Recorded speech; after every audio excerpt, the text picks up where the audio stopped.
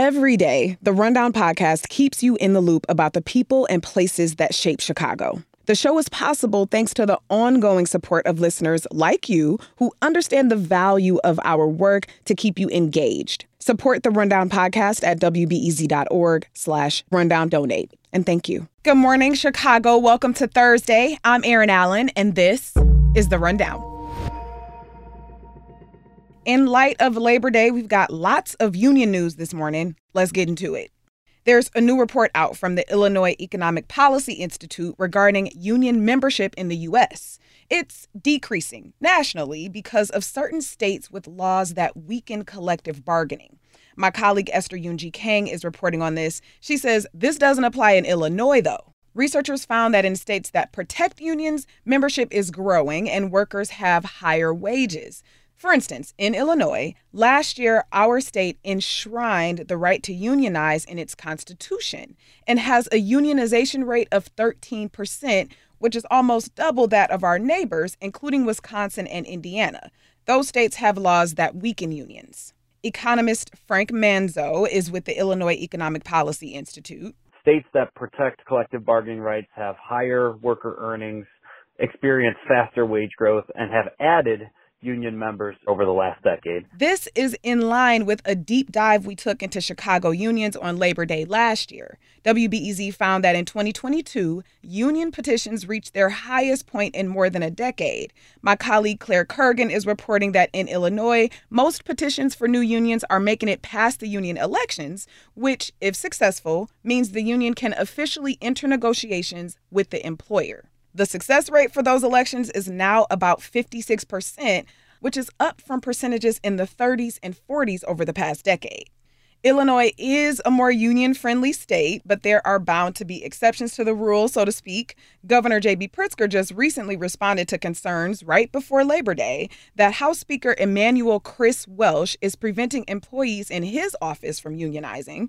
The governor said all workers should have the right to organize. The Illinois Legislative Staff Association, which now has 20 employees in the Speaker's office, is saying it's been asking to talk with Welsh about voluntary recognition as a union for 9 months now, but he won't. The Speaker is saying there has to be an election to form a union. But that process isn't available to General Assembly employees who aren't under the jurisdiction of the State Labor Relations Board. Governor J.B. Pritzker joined U.S. Education Secretary Miguel Cardona to tour an after-school program in Springfield yesterday. During the tour, he mentioned that he's confident the state will still be able to support vulnerable students, even though federal COVID relief money will be exhausted next year. My colleague Alex Degman has more on this. There he is, Mr. Secretary. Secretary Miguel Cardona stepped off a large branded bus to meet Pritzker at Fairview Elementary School, where they toured an after-school program. Pritzker says initiatives like high-impact tutoring were designed to be temporary, but he insists that students who need help will still get it. We know there are school districts where they are fully funded. They're able to take care of the programs that they need to continue. But in many school districts, that's not the case. Illinois has received $749 million in pandemic aid specifically for state-led recovery initiatives in schools. It has until next year to spend it. That was my colleague Alex Degman. In and around Chicago, heavy-duty vehicles such as semi-trailer trucks, school buses, and garbage trucks are big polluters. This is the largest freight hub in North America, actually. And researchers at Northwestern University are looking into how to address this. Their new study says converting just 30% of heavy-duty vehicles into electric would reduce air pollution and save lives.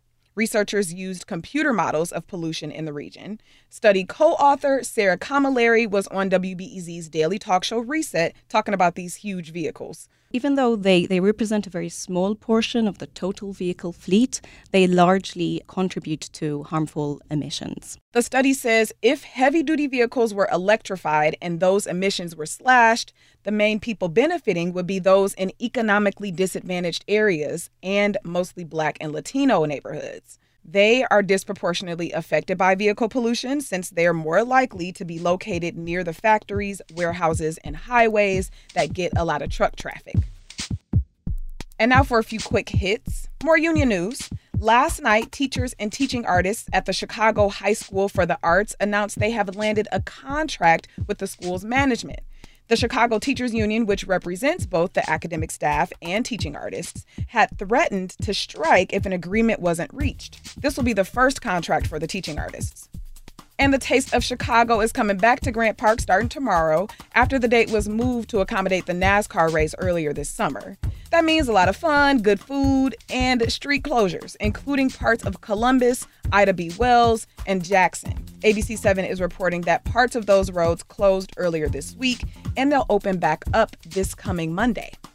And more than 47,000 runners are registered for the Chicago Marathon on October 8th, which the Sun-Times is reporting is already a sizable amount, and it could sprint past the record attendance that was set in 2019.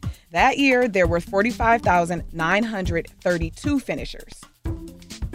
As for the weather, mostly cloudy today and a lot cooler than it's been, highs in the low 70s. And that's it for the rundown today. Thank you for listening. I'm Erin Allen. I'll talk to you tomorrow morning.